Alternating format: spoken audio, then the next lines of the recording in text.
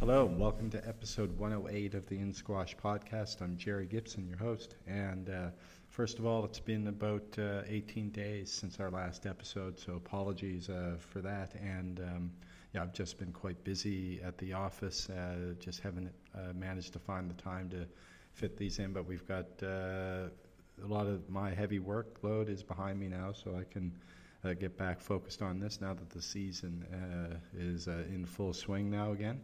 And we've got episode 108 today with 2017 Canadian National Men's Open finalist, current ranking and number 90 in the world. He's just finished off 2 weeks of heavy squash where he won one Challenger Series event and finished in the final in the other. Mike McHugh is my guest, and he's the training partner and good friend of the program, Nick Sackvey.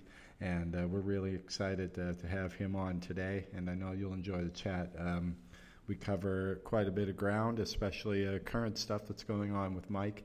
And, he's got some big events coming up and a big season coming up for him. He's got the Canadian team trials, which we talk a little bit about, coming up now, and that's on the heels of him not having made the Pan Am Games team, which he was a bit disappointed with that. And we get into talking about his game, his last few seasons, and several other things. So I know you're going to enjoy this, episode 108 with Mike McHugh. Summer training, you're never quite sure just how fit you are, if you've been doing the right kinds of work. But I think after getting through a couple really tough matches in the first 2 rounds in Santa Fe at very high altitude, I managed to win 4 or 5 matches in a row, 3-love. And even though they're all certainly very tough, they're all 45, 50-minute 3-loves against good opponents. It does save your body from really having to tap into those extra reserves that can leave you hurting afterwards. So I, even after the final on Sunday, after losing to Chris, which was, I guess, my 8th match in about 11 days, I felt relatively fresh, all things considered, which is good, because we have this week in Toronto, actually starting Thursday, we have the trials for the World Team Champs for the remaining 3 spots on the team. There you go. Had to be. It's sort of nice to not just be recovering for a couple of days, actually be looking forward to play again. Great. Well, I'm just going to backtrack a little bit. We've got the world number 90 on the podcast. He just reached the final of 2 Challenger Series events. He won in the Kiva Open, and then got to the final recently in Wakefield, 2017 Canadian national finalist. I forgot to record that earlier, Mike, so that's why I'm backtracking. It's great to have you on again now. And, it sounds like a great couple of weeks there, and you've got the Canadian trials coming up. I guess it must have been, something that you were looking forward to over the summer, maybe to partake in the Pan Am Games. So I guess this one means a bit more to you to hopefully make the team this time around. Yeah, absolutely. I mean, of course, not making the Pan Am Games team was a major disappointment. That's a long-term goal that I think everybody who's in contention has been aiming for at least a full season leading up to it. And unfortunately, with the format and the restrictions placed on squash by the actual Pan Am Games organization, where you're only allowed to send 3 people on the team, whereas usually, even if it's a 3-person event, you'll have a reserve or a 4th person in case of injury or something. So having the actual Pan Am's limited to 3, and then unfortunately the week of nationals, just didn't really go my way. Lost in the semis to Nick Sackvey, who went on to win, and then lost the 3-4 match to Andrew Schnell, and that sort of solidified the team to be Nick, Andrew, and Sean Deliere, and I was just sort of left as the odd man out after having a decent season. So it was pretty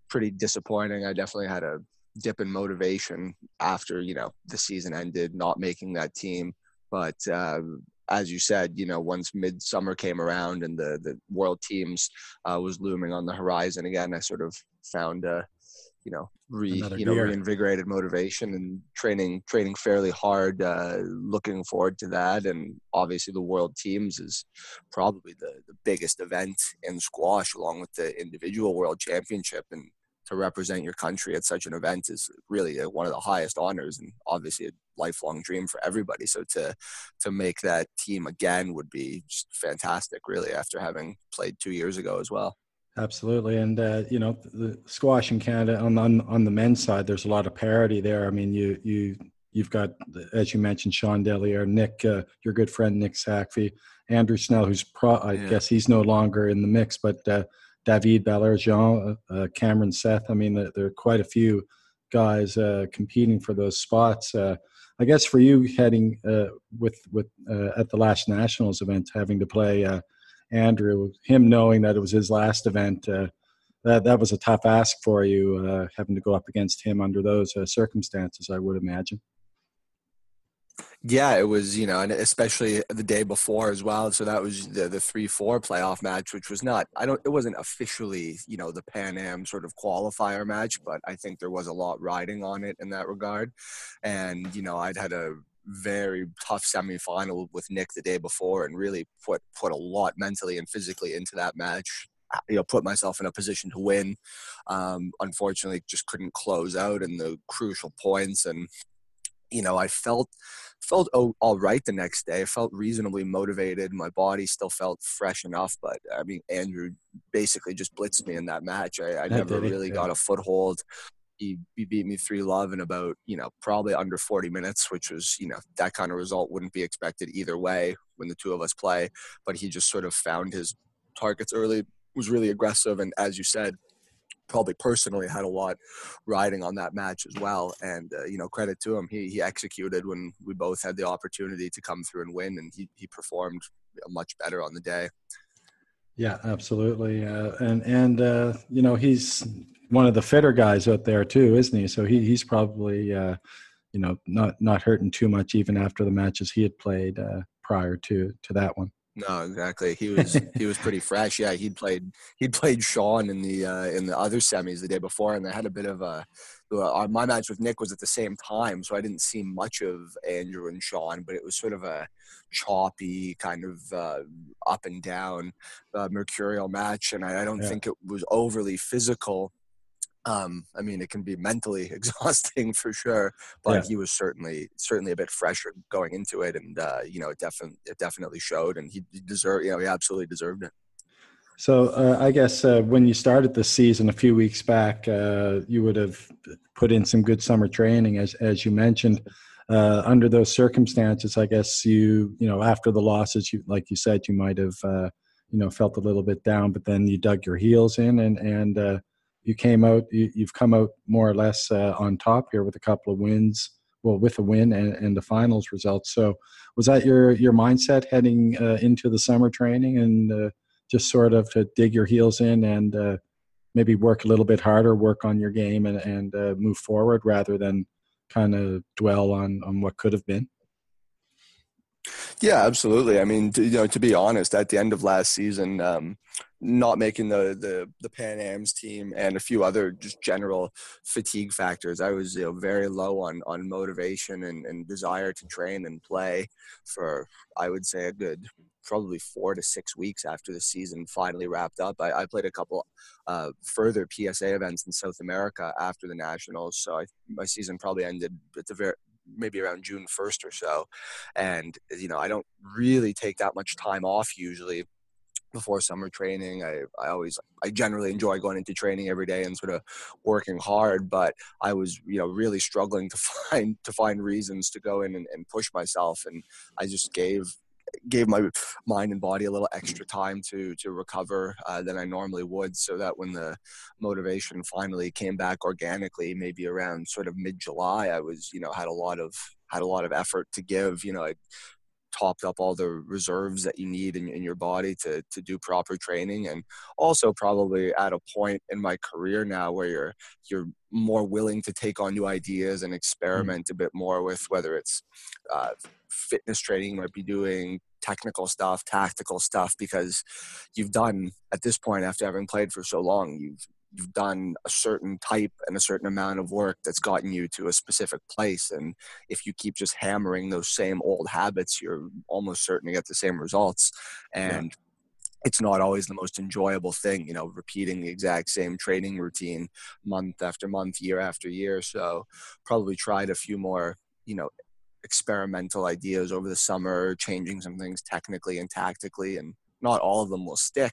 Some of them get left at the side of the road. Some of them just don't suit your game. But I was definitely took maybe a more relaxed approach to training over this summer and tried to actually take a few more risks and implement some new ideas and then see where it gets you, because it's not as if I really had anything to lose anymore. If you're going to hang out around 80 to 100 in the world rankings, you might as well at least try some new ideas or a new approach to see if you can separate yourself from that level, as opposed to just being complacent with it.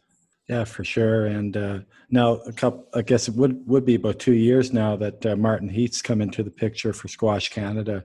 And just wondering, with having him on the scene, that might have, if that may also breathe a bit of new life into your training, into your game, into your mindset as a player. Because, like you, I'll get to this later, but you're one of your idols growing up, obviously, Jonathan Power. And, he came up in that generation and was one of the top players during that time, known for sort of his experimental side of his game and his technical side as well. What a great player he was. So just wondering what impact he's had on you over the last couple of years since he's taken on that role with Squash Canada.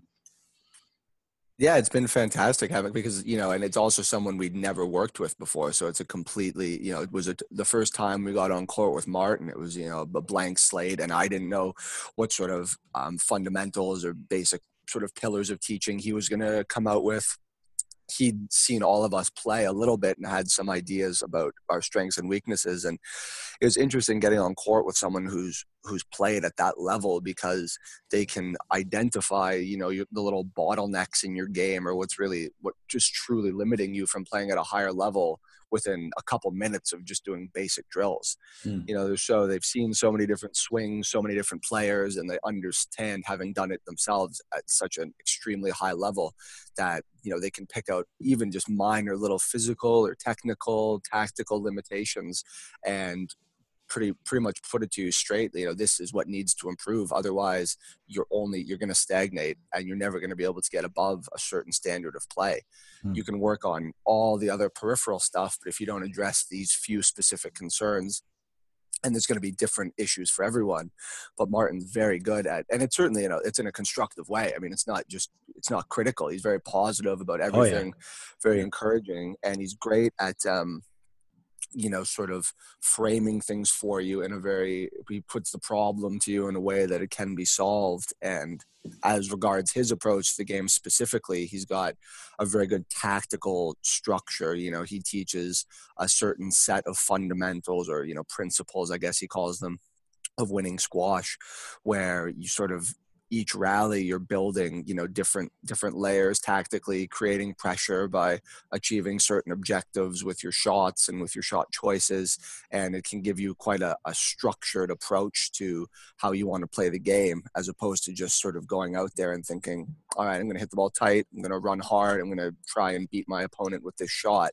Actually having a bit more of a regimented idea of what you're doing on court is very helpful in tense match play situations, where it's easy to become result oriented in your mind over the course of a match, as opposed to tactical and process oriented. So I've definitely really enjoyed working with him, and he has some pretty, you might say, unorthodox or unique technical approaches. There's certain ways of spinning the ball, certain ways of holding the racket. Well, he was known for, he never had a coach really per se. When he was on tour, he basically coached himself, and I think it was his brother who may have was in his ear a little bit, but he sort of went about it his own way, and that's the way he brings that to what he does with you guys. No, that's exactly it. And that's, he's got a very, a unique and sort of a problem solving approach to the game, as opposed to the other, some people think of building the game sort of from the ground up, where you have to have a very specific technique and a very specific way of moving to the tee and back to the tee. And you should really look a certain way. I think Martin's approach is a little bit more practical, where he's saying, okay, this is what needs to get done. This is where I need to put the ball. This is where my opponent's standing. This is where I'm standing. How do we get that done? And then you experiment with different ways of holding the racket, different ways of, following through, different ways of positioning your feet to see what it takes to achieve that objective.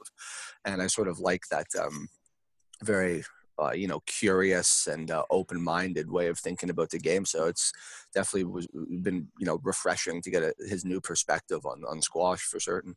Definitely. And a guy that you've spent a lot of time on court with over the years, and someone who I've spoken to, been lucky to speak to a couple of times on my podcast, big Nick Sackvey. I mean, you've been training with him for quite a while.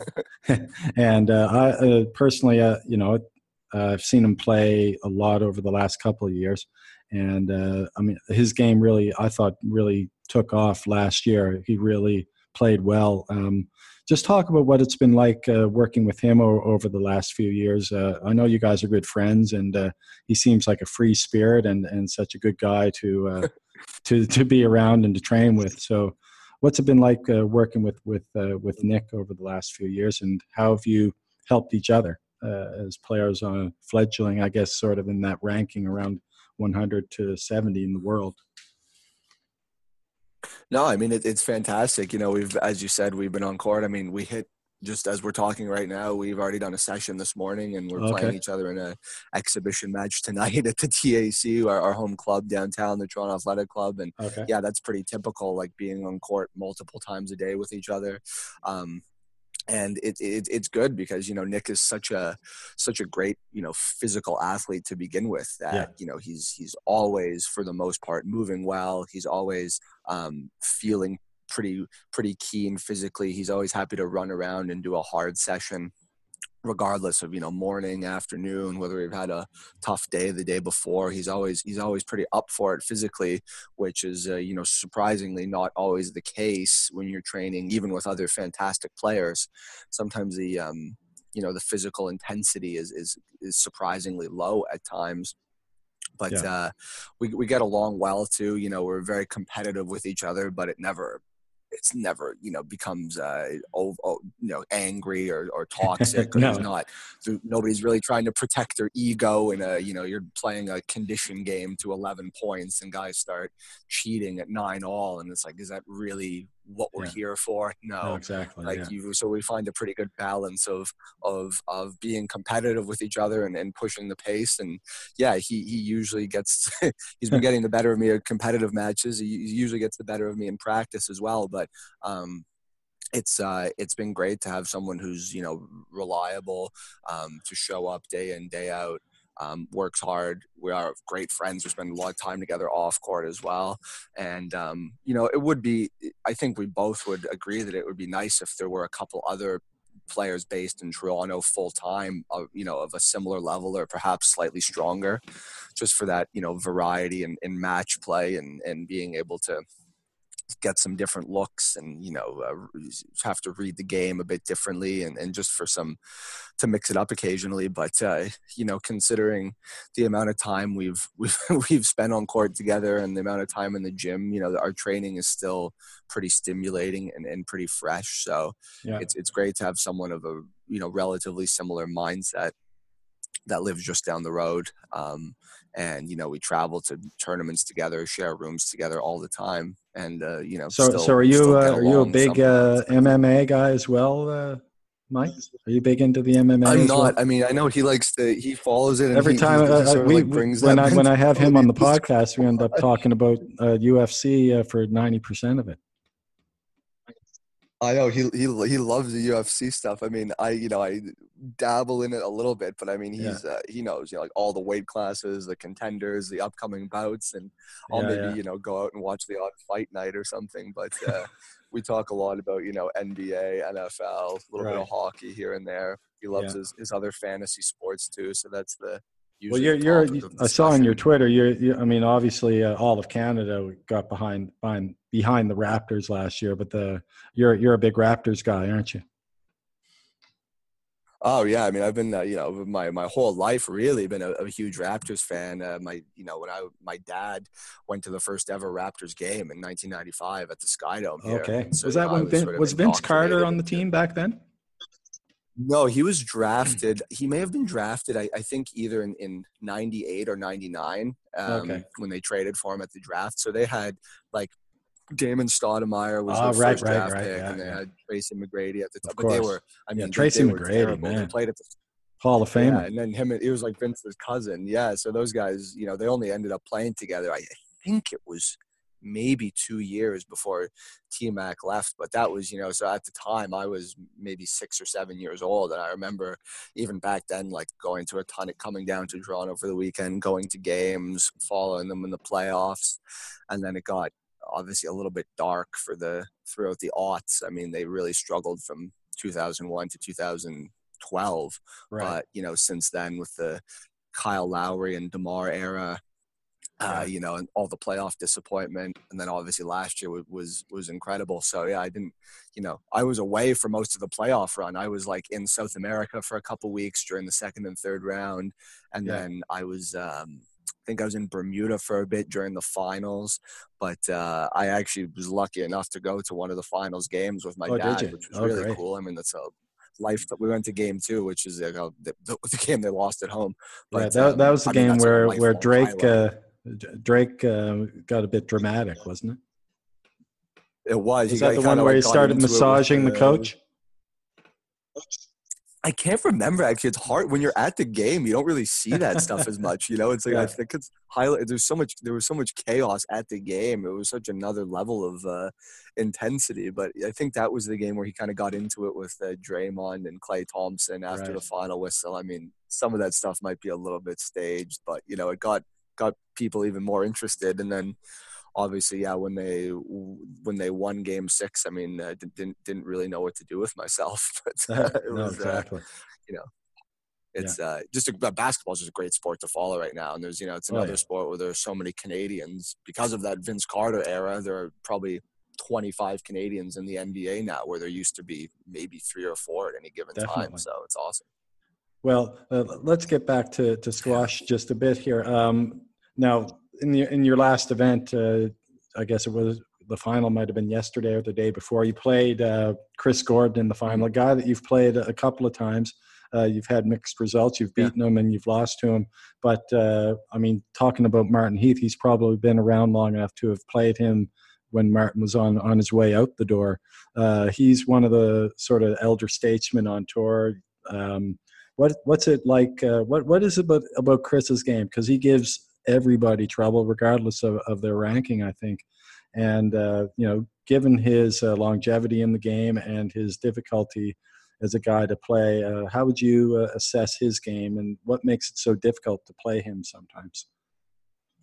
I mean, yeah, he plays. I mean, first of all, he's probably about 6 foot. I'm guessing at least 6'3", maybe 6'4", and a lot of the basis of his game is to try and take up as much space in the middle of the court as Yeah. possible using his massive wingspan and full reach. And it's within the rules. I mean, Oh he's yeah.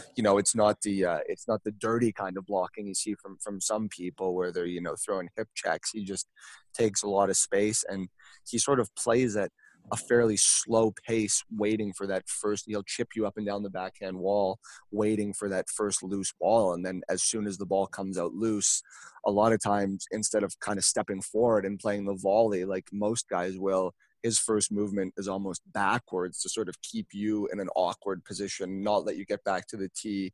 And it can create some like weird movement patterns where you're having to run all the way around him or he's running all the way around you. And he plays a really tactical game where if the rally starts to get a little bit chaotic, he's always looking to reset with a straight lob or maybe a cross-court lob from the front. So you're always having to sort of create the pressure yourself, keep him under pressure for a few shots, and then do it all over again once he resets. And, he plays such a disciplined game that he doesn't really give you a huge number of opportunities unless you've earned them. And he's also a great athlete. He was moving really well the entire week that we were in Virginia just now, even from the first round. So, I mean, that says a lot for a guy his age. I think he's got to be in his mid 30s. I could be wrong, but probably 34, 35 almost even now. And I mean, for a guy his age to be able to, season. It's impressive. I mean, he's had a few injury problems last year. I remember. I think it may even, be going on 2 years now that he's been dealing with, some sort of. I'm not exactly sure what the issue is, but he's certainly been, not at his best for extended periods. But, just a guy with that much experience who has, 6 to 7 years ago was playing in all the World Series events, getting on the glass court regularly against top 20 players. The amount of knowledge that sort of imbues in you is, I mean, you never lose that. Even if it's 5-6 years later, that experience is counting for a lot now. And on days, when his body's firing and he's moving well and keeping the ball tight, it becomes quite difficult to win points, especially on a lively court, which were the conditions we were playing in Wakefield. So, he, for the majority of the match, definitely outplayed me on Sunday. Yeah, well, I mean, you're coming off of another tournament where you played 4 or 5 matches there, so you must have been feeling it a little bit there. It was, yes and no. I mean, in some ways, if you're playing multiple tournament matches in a row, if they are 3 love wins, is almost less of a physical load than a lot of the training that you probably do day to day.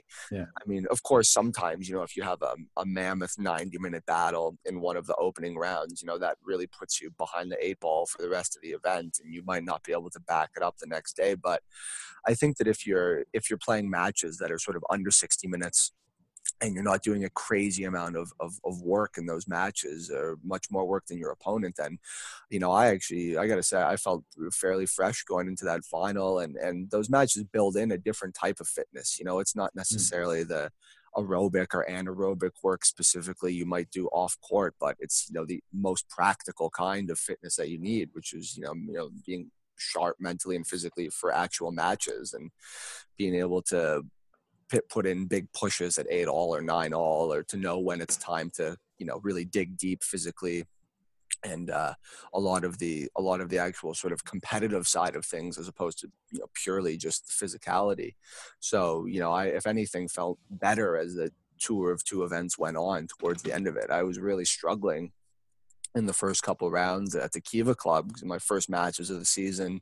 Yeah, they went 5 games, didn't they? You had a couple of 3-2 matches. 2 battle 5 gamers. Yeah. Played a couple altitude specialists, and it's just it's a completely different sport almost tactically. Yeah. It's closer to playing hardball squash in terms of the effective tactics when you're that high up, and also there's no oxygen. I mean, it's just exhausting. I felt like, you feel like at times your heart might explode, or you might just pass out, or something. It's a completely different fatigue than you get at sea level. So that was pretty brutal to begin with. Yeah, I guess that would have taken. Maybe it's one of those things where, after 2 or 3 matches, your lungs sort of expand enough to adjust to the conditions, or was it something that you really didn't overcome? You just managed to. It's kind of interesting. I think there's like this scientific thought on it, is that you probably need to be at a certain level of elevation for a couple weeks to really fully adjust. So I showed up about 4 days before the start of the tournament, right? Because it's not always practical to go 3 weeks early. It's never practical. No. But I thought maybe 4 days will be enough, and at least you'll blow out your legs and lungs a few times and get a sense of it. But I had 3 good days of training, but it didn't really prepare me at all for that first hard rally in a match when you're playing someone who's familiar with those conditions and who knows how to move and how to. And they're probably that's exactly what they wanted to do to you as well, is get you, utilize the utilize the circumstances against you in that way. No, totally. And, you're playing like I was, favored. I was the number one seed in that tournament. And, there's always a bit of pressure, especially in the early rounds to live up to that billing. And, the tour is so deep these days that even the guys who are ranked in the 200s and 300s, on their day can certainly play at an extremely high level, and they have nothing to lose when they're playing someone ranked, a couple hundred spots higher. And, they have the ability to chase the ball down. They have the ability to hit winners. They can, keep the ball tight up and down the side walls. So it's not as if they're just going to, capitulate and hand you the match because you're favored. So it was definitely really tough. And, if anything, it got slightly easier as the tournament went on, but I definitely wouldn't say I felt 100% comfortable at any point. I think you need to be there for 3 weeks or maybe a month to really properly adjust. But it is great training at the same time. When you come back down to sea level, even after being there for just a week, you feel like a beast. Like you can sort of run all day. So maybe it's a little bit of a temporary / placebo effect, but I felt good running around last week anyway. That's brilliant. Well, it bodes well for the team trials coming up, hopefully. Now, Mike, recently, I don't know if you know this, but I had my 100th episode, and I managed to land my idol and many Canadian squash players' idol, regardless of your age, Jonathan Power, on the podcast. And you grew up also idolizing him, along with Graham Riding, two guys who really and truly raised the bar for Squash Canada in terms of global, perspective. So what did these two guys mean to you, particularly Jonathan, but also Graham? What did they mean to you, and how did they impact you personally as a player?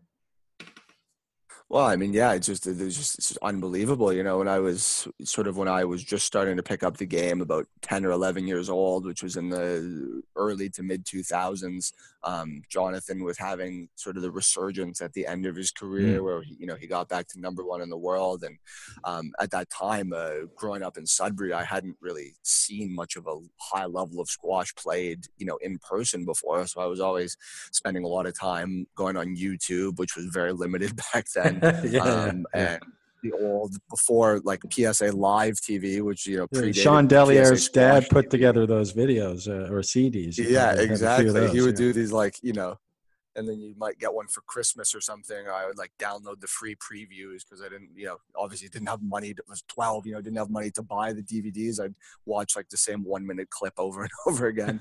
But it was just, it was even back then with a limited knowledge and exposure to squash. Jonathan was, the king of the game. I mean, his personality, the style that he played really revolutionized squash in general. And it was fantastic to see a true homegrown Canadian guy who said, I'm going to do this my own way. I'm going to play differently than the English do. I'm going to play different than the Australians. I'm going to come up with a completely new style. And it was just so fantastically entertaining to watch. His personality off court was it was very cool too. And I remember there's no one like him in 2000. There's no one like him. And I remember they had the Canadian Nationals in 2005. They put up a glass court in the CBC Atrium downtown Toronto, which was an incredible venue. I mean, at the time, I didn't appreciate just how amazing that was. But anyway, I came down with my dad and a couple others, and we went to the semifinals of the men's and women's open event on the Friday night. And it was a fantastic setup. And first, Jonathan was he probably would have been, close to top 4 at the time. I know he sort of fluctuated a little bit, but this was when he was on his way back to number 1. And he went on, I'm pretty sure he played Matt Jufrey, who was top 40 in the world himself. And Jonathan went on and just absolutely annihilated Matt, as he did to pretty much every Canadian every time they played. And I just thought, wow, this is amazing. I've never seen anything like this, anything close to that in my life, that level of play, of course. Yeah. And it was unbelievably inspiring. I went and bought his racket right away. My dad bought me his racket. Dunlop Hot Melt? Dunlop, booth, the yellow and black one with the really small head. And it was, and also too, as you know, as you said, Graham played Shahir Razik in the other semifinal, and that one was a little bit more attritional. It was a long match, but just to see those guys who were, you know, Canadians out there fighting at the world level, you know, coming from a country that, you know, didn't have the same amount of resources being poured into it as places like England or Australia, or, you know, maybe other, you know, powerful nations at the time in squash. It was amazing. And then obviously getting the chance to work with Jonathan at his club at the National Squash Academy, which opened 5 or 6 years later when I was in my late teens, was, I mean, it was just unbelievable. Complete you know, dream come true to get to spend so much time on court with him and learn the game from him. Was amazing. And he's still, I would say to this day, you know, my favorite player to watch. If you queue up some old videos, I mean, it's certainly I like watching the old ones. There's one in particular that I watch a lot. It's the Hong Kong Open semifinal. I think it's 1997 or 98. He's playing Simon Park. Yeah, he's very young at the time. And to me, like that at that time, that's just after he'd beaten Jancher, and he was beating Peter Nicol quite a bit at that time. And I think that's probably the best squash that he'd ever played was right then. And he was very cocky and very confident, even more than he was later on. He was more sort of polished, but really good stuff to watch. I don't know if you've seen that one. Oh, for sure. I mean, I've seen probably every squash video on YouTube about 10 times. But it's just, you know, his approach to the game was so interesting. Where, you know, until even, you know, Jancher was sort of began playing that very attacking kind of squash, and you know, obviously Brett Martin at the time as well was an amazing shot maker, and Jonathan, I think, probably would, you know, admit that he learned from those guys and copied elements of their game. But, you know, the approach that he brought of playing with that extreme physical aggression and intensity and trying to hit, you know, from the very first rally, trying to basically take the match by the throat and put your opponent under as much pressure as possible with the most aggressive choices. The way he described it was when I had him on, he said, you know, everyone was playing like 4 or 5 shots deep, 1 shot short. He chose to turn that on its head, and he'd play 4 shots short, 1 shot deep, and that was basically his way of his squash, what he brought to the game and how he changed it. Exactly. He would, you know, he'd get that first loose ball at the front of the court in the first rally of the first game. The ball is absolutely boiling hot, and most people in the world would never have the courage to try and take that ball short, and they just hold and whack it cross court like everyone else does. And he would play the drop. It wouldn't necessarily be perfect, but the fact that he'd shown the drop shot that he could and would play it every other time throughout the match, it drags his opponent a little bit further up the court, so that, as you say, when he reverses the pattern and hits a simple straight drive to the back, the guy's nowhere to be seen. His legs are buckled on the tee, and his you know, use of deception around the middle of the court and at the front was just like, I mean, spectacular. And nobody will ever be able to truly, I think, copy that style of play.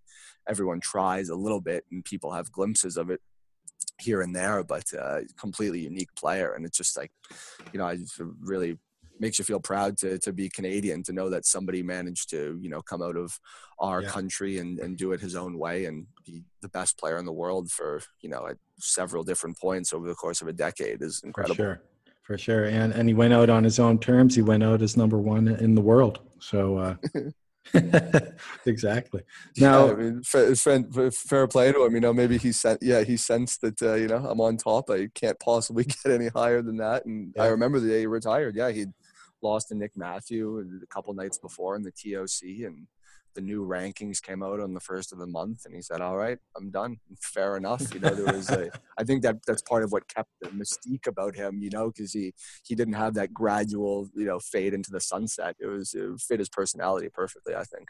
Absolutely. Now you reached the final of the Canadian Nationals in 2017, only to lose, I think it was to your buddy, to Big Nick there in the final. Now, what would it mean to you, though, to take that one step further to win the Nationals this year or one of these years? What would that mean to you? Yeah, it would be, absolutely fantastic. The nationals always really mean a lot in, Canadian squash. There are certain countries where, for whatever reason, their nationals every year don't seem to be quite as meaningful. And that could be for a number of reasons, but the Canadian nationals are always at the end of the season. There's Yeah. always a great buzz around the event. The best players always play, and everybody's peaking for it. It's never Yeah. it's a primary focus event in your season, and to as you say, to potentially win that even just one time and be able to say that you were Canadian champion, you were the best player in Canada for this season would be just a amazing honor. Definitely something you never thought possible to achieve when you were younger, working your way up through the ranks and seeing guys like Jonathan and Graham and Shahir win. Not that we're close to their level of play globally, but to get your name on the trophy, so to speak, would just be absolutely fantastic. And yeah, making the final 2017 was a great achievement. I was pretty gassed by the time I played both Schnell brothers to get there, which took a hell of a lot out of me. Yeah. And Nick was those like 2 90-minute matches in a row, and Nick was playing. He was licking his chops squash at that time. I mean, he couldn't have been happier about it. I mean, I think he beat Sean pretty comfortably 3-love in the semifinal, and the next day he was just like bouncing around an hour before the match, and I was just sort of getting out of bed at the time. That's his game, isn't it? He's just so intense and so much. It's all pressure, isn't it?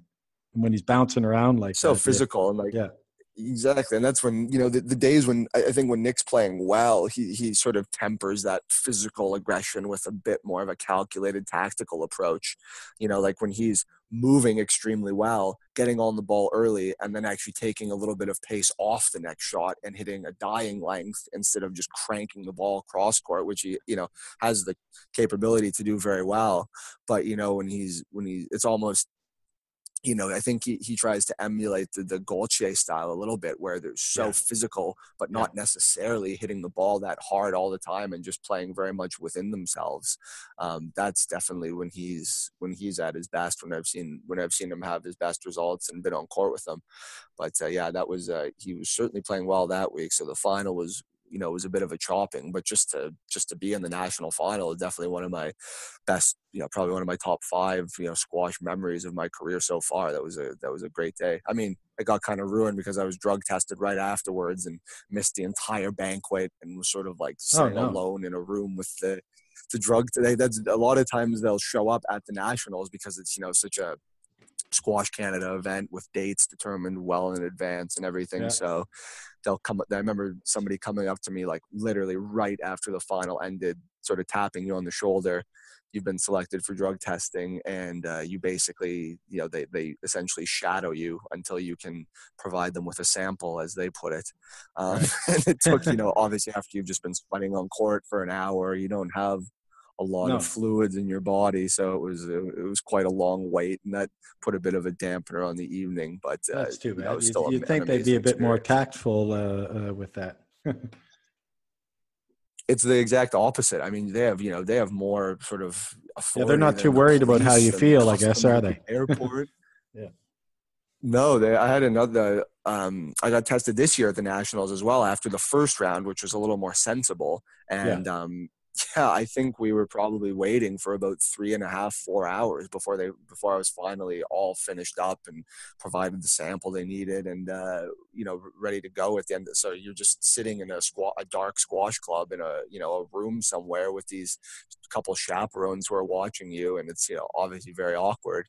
Not the way you want to spend your evening, but they're quite businesslike about it. There's not a lot of laughs being had, that's for sure.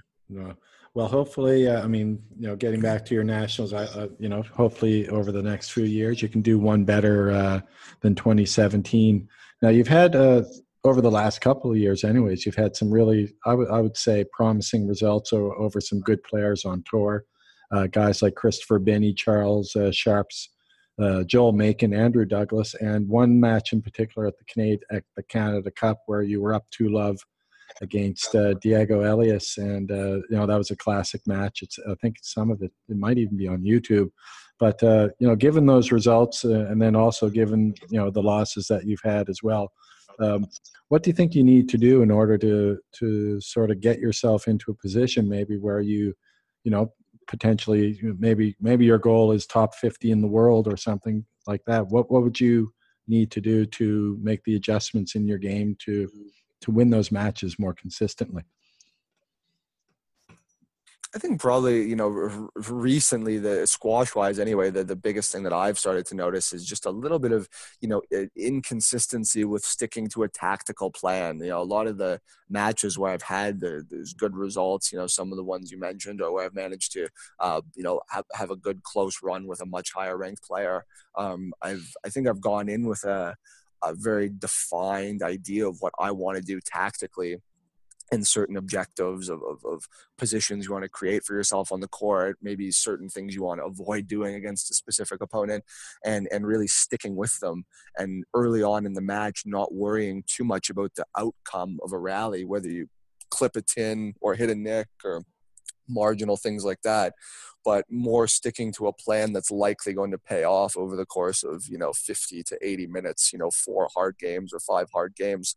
And I think some of the times where I've had slightly mediocre results or very disappointing ones have been matches where I've gone out with a little bit of a lack of purpose and just sort of not necessarily hit the ball and run headlessly, but maybe played unintelligent squash, played into my opponent's strengths, taken too many risks or taken too few risks. And if I were to look back on it, I wouldn't really be able to say this is what I was trying to do in that match specifically. I was really trying to hit the ball tight on the backhand side and then look for the volley drop or whatever. It was a little bit of just random squash. So I really try to, go in with a bit more of a specific plan, and that varies from match to match, but have 3 or 4 key things you're trying to achieve, rally in, rally out, and then that gives you a bit more of a base to work from over the course of the match. Well, you were, like I mentioned just a few seconds ago, you were 2 games up on Diego, and I saw that match, and towards the end it looked a little bit like you'd run out of gas in the 5th. But what was it in that game that enabled you to to do what you had to do and go 2-love up? That's the type of squash that probably you need to be playing all the time, isn't it? No, for sure. I mean, in fairness to Diego, I know at that time he was sort of dealing with / just coming off that hamstring problem he'd been having around early 2018. And he's still, obviously, if you get on court to play the match, you're agreeing that you're fully fit to play, whether you may have a little niggle here or there. But he was, I have the utmost respect for Diego's game, and I do realize he's a far superior player to me. But on that day, it did come quite close, and I think probably in that match just having no expectation of any result. I mean, really my only goal was to not get embarrassed in front of the home crowd, because that was at the Toronto Athletic Club actually, right? And all the people who sort of see us train every day, and finally got to see a real match, and you're playing a top 10 player in the world, was quite intimidating. World junior champion. Being world junior champion, I mean, he'd beaten, I think even by then he'd probably beaten almost everybody once, maybe not quite, but he'd beaten almost everyone in the world. Yeah. And, I know I really have a particular respect for the way he plays squash. He's fantastic. And maybe because of that, I sort of got into the mindset of a higher ranked player for the day. And I was thinking, all right, what do I need to do tactically to not get absolutely hammered here and be feeding him the ball in the middle of the court? And it worked out quite well. And I happened to also be hitting the ball well, moving well on the day. And he was struggling a little bit. And I remember there was a point in that match where, I was up 2-love, and I want to say the third game was possibly 6-all or maybe 7-all, and I hit a bit of a lucky sort of cheeky winner from the back, and I thought to myself, like, wow, I might actually pull this off. This would be a ridiculous upset. And I didn't get ahead of myself really, because it still hadn't occurred to me. But from that point forward, I mean, credit to him. He really started turning the screws on me with pressure, gluing the ball to the wall. Even though he was maybe a bit limited physically on the day, his skill set is so varied that he was able to, play in a way that gave me absolutely no options. And the next 45 minutes of my life was, pretty damn painful. And I could feel it slipping away. And the fifth game wasn't really close, but that's definitely would have been one to tell your grandkids about someday if you managed to pull it off. But absolutely. Well, he's had JP in his corner since he was like 12, 13 years old, hasn't he? I remember him coming over. So when the NSA, like JP's club in Downsview Park in Toronto was open, maybe this would have been around sort of 2011 or so. I remember Diego I think he's maybe 4 years younger than me. So he was 14. I would have been 18. And he came over before the Canadian and U.S. Junior Open, which is in December, to do a little bit of training. And he'd already been somehow put in touch with JP, or, they were acquainted by then. And I remember doing some drills with him when he was like 14. And I'm thinking, at the time, you're 18, you think that's a, massive difference in age and probably skill level. And he was, beating me in some practice games and generally just clearly a far superior player already at that age. And at the time you're pretty annoyed by it, but then as I spent a fair bit of time with him in Toronto when he would come and visit, and you start to realize like, okay, this guy's just a special, unique talent that is on a different trajectory than the rest of us with his career. And basically after that, just tried to learn from him. And I remember quite a few times being lucky enough to get on court with him and JP at the same time, doing threes with those guys. I'm obviously one of those things is not like the other, and just to be on with them was like such a great experience for me at the time, and I really made the most of it. Yeah, I like why I even watched a little bit of JP's seen the Masters tournament or the Senior Pro event that they had. I mean, he doesn't move well at all right now, but I mean, just what he can do with the racket, it's almost like even more incredible than when he was playing professionally, because he's just that much longer into the game. I mean, he's so. I mean, and part of it when he's thinking, he wasn't overly fond of chasing the ball around even when he was at his peak of physicality. So he really doesn't want to go chasing it around now. So when he gets when the ball comes loose in the middle of the court, he is not letting you go around. You are getting blocked the hell out on the next shot, and he's hitting it perfectly too. So I mean, I had to chase the ball around his wide stance many times. That was quite funny, quite entertaining. The other guy who was entertaining too was Simon Park in those mat. He's put on a bit of weight. Well, it's crazy though. Those guys sort of revert back to their style, like they're almost like instinctive style of play, which he was just such a scrapper when he played. Unbelievably fit, like must have had a oversized heart or something, because I mean the amount of punishment he would take on court, and still he was almost like so agile too. Simon Park, he just the way he moved around that era or something. Yeah. And it was pretty, and those guys back then too were there were quite a few like mavericks at the time almost, so they'd have sort of a cavalier approach to the game and do things a little bit differently, or they're a bit more eccentric perhaps.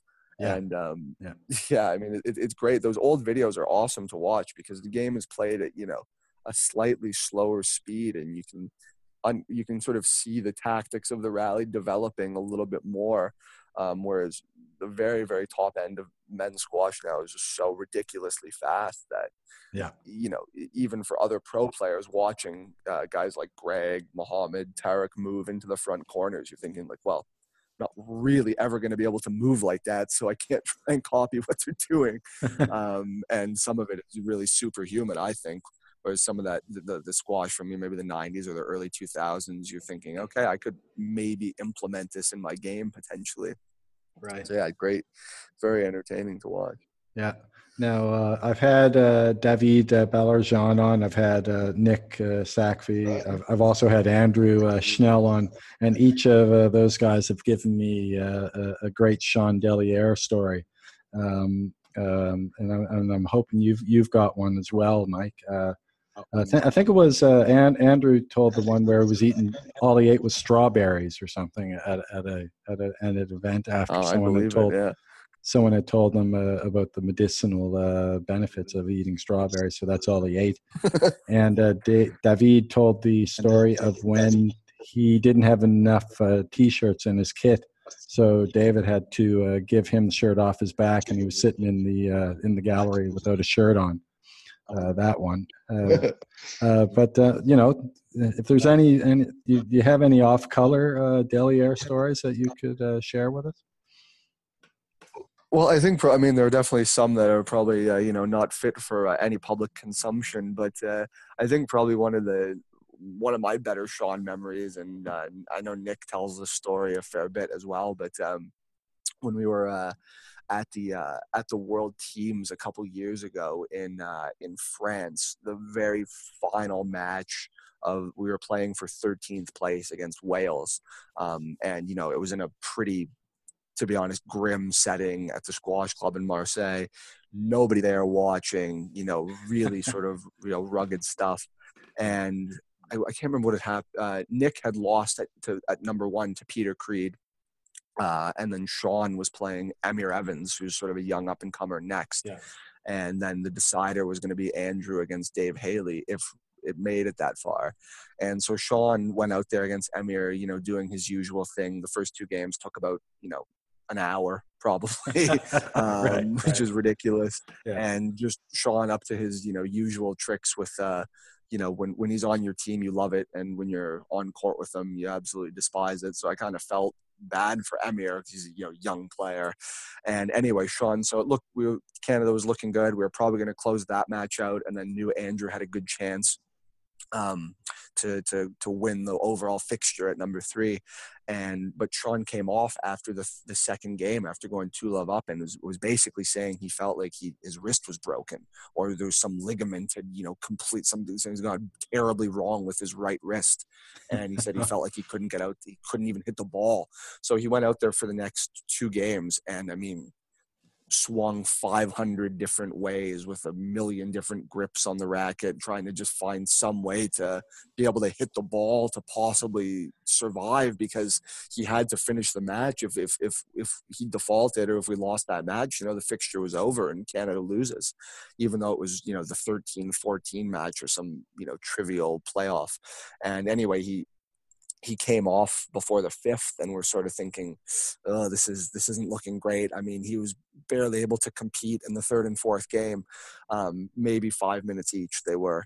And going back on for the 5th, we were just sort of saying, like, look, Sean, you got to try something, man. Unless you're going to seriously injure yourself for a long time, you got to dig deep here and, do something just try, be innovative, whatever you need to do. Yeah. And I think we ended up like taping his hand to his racket or something ridiculous like that, so that he didn't have to be flexing his wrist in a certain way like you might do with a beginner. And he went back on and, was down the entire game. Things were looking a little bit grim. And then towards the end, he just sort of found this like animalistic, approach to the next 10 rallies. He went really primal and just would not let the ball bounce twice. And Emyr had him all over the court, completely dominating every rally. He managed to get a few match balls for him and for Team Wales to win the whole fixture. And Sean somehow, despite not really being able to hit the ball in any way properly, was just getting it back on the front wall, and then would get a stroke, or Emyr would hit a tin or something, some cheap way of winning the rally. And the tiny crowd that was assembled just couldn't believe his antics. It's like every possible bit of gamesmanship, stalling tactics, cheap lets, trying to, catch Emyr with his swing, anything possible. And we were laughing, but also kind of, going cringing, insane in the crowd because of such drama. Yeah. And I think he saved maybe, I want to say, close to 4 or 5 match balls, and eventually ended up winning that 5th game 16-14 on a stroke down the middle of the court. And it was just the most against all odds, such adversity. He dug unbelievably deep for the team when we needed it. And I felt bad for his opponent, Emyr, because he played his heart out as well for his country, and just got completely outfoxed by one of the most experienced guys in the world. Well, all the guys, all of you guys, Sean, I mean, you speak so highly of Sean as such he's the consummate team team player, isn't he? Oh, he really is. He won. That was probably him not quite performing at his best, but finding a way to win, and it was incredible. But he's, at the Pan Am Games in 2015 in Toronto, he won the deciding match in the team final against Mexico, beating Cesar Salazar, who was probably ranked at the time already 15 to 20 places higher than Sean, and certainly Mexico was favored to beat Canada, and Sean somehow put together the match of his life. Yeah. And, won the gold for Canada in front of thousands of people at the squash center that they had set up. I mean, that's probably one of his best career wins. And you can just tell when you're in a team event and he starts to get his teeth stuck into a match, even if the score's close or there's 100 lets per point or the outcome's unclear at the moment, you just know that in 45 minutes, Sean will win the match 3-1. It might not be pretty. The other guy might not want to shake his hand after, but he's notching up the win for Canada. So he's great to have on your team, but you really dread playing him yourself. That's awesome. Well, Mike, I just want to say, been great with your time today, and I want to wish you all the best at the team trials coming up with the new season, the PSA season coming up, and really great chatting with you.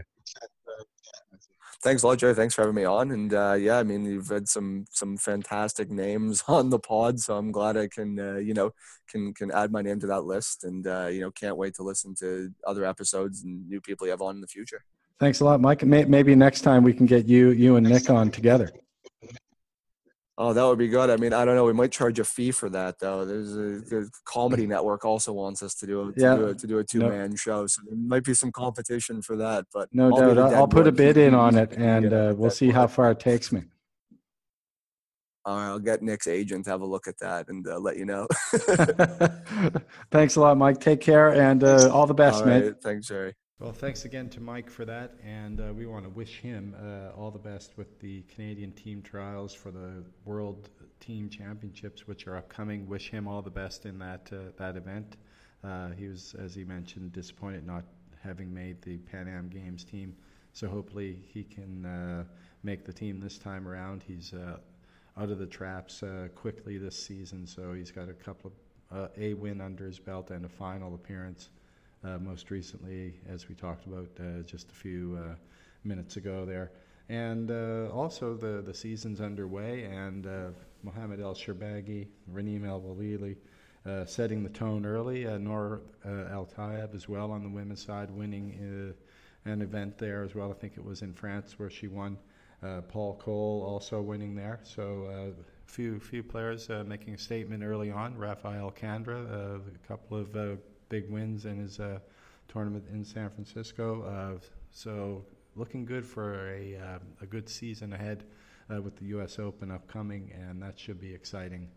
Now, in terms of this podcast, I've got 2 or 3 episodes in the works, so hopefully there won't be much of a delay between this one and the next one.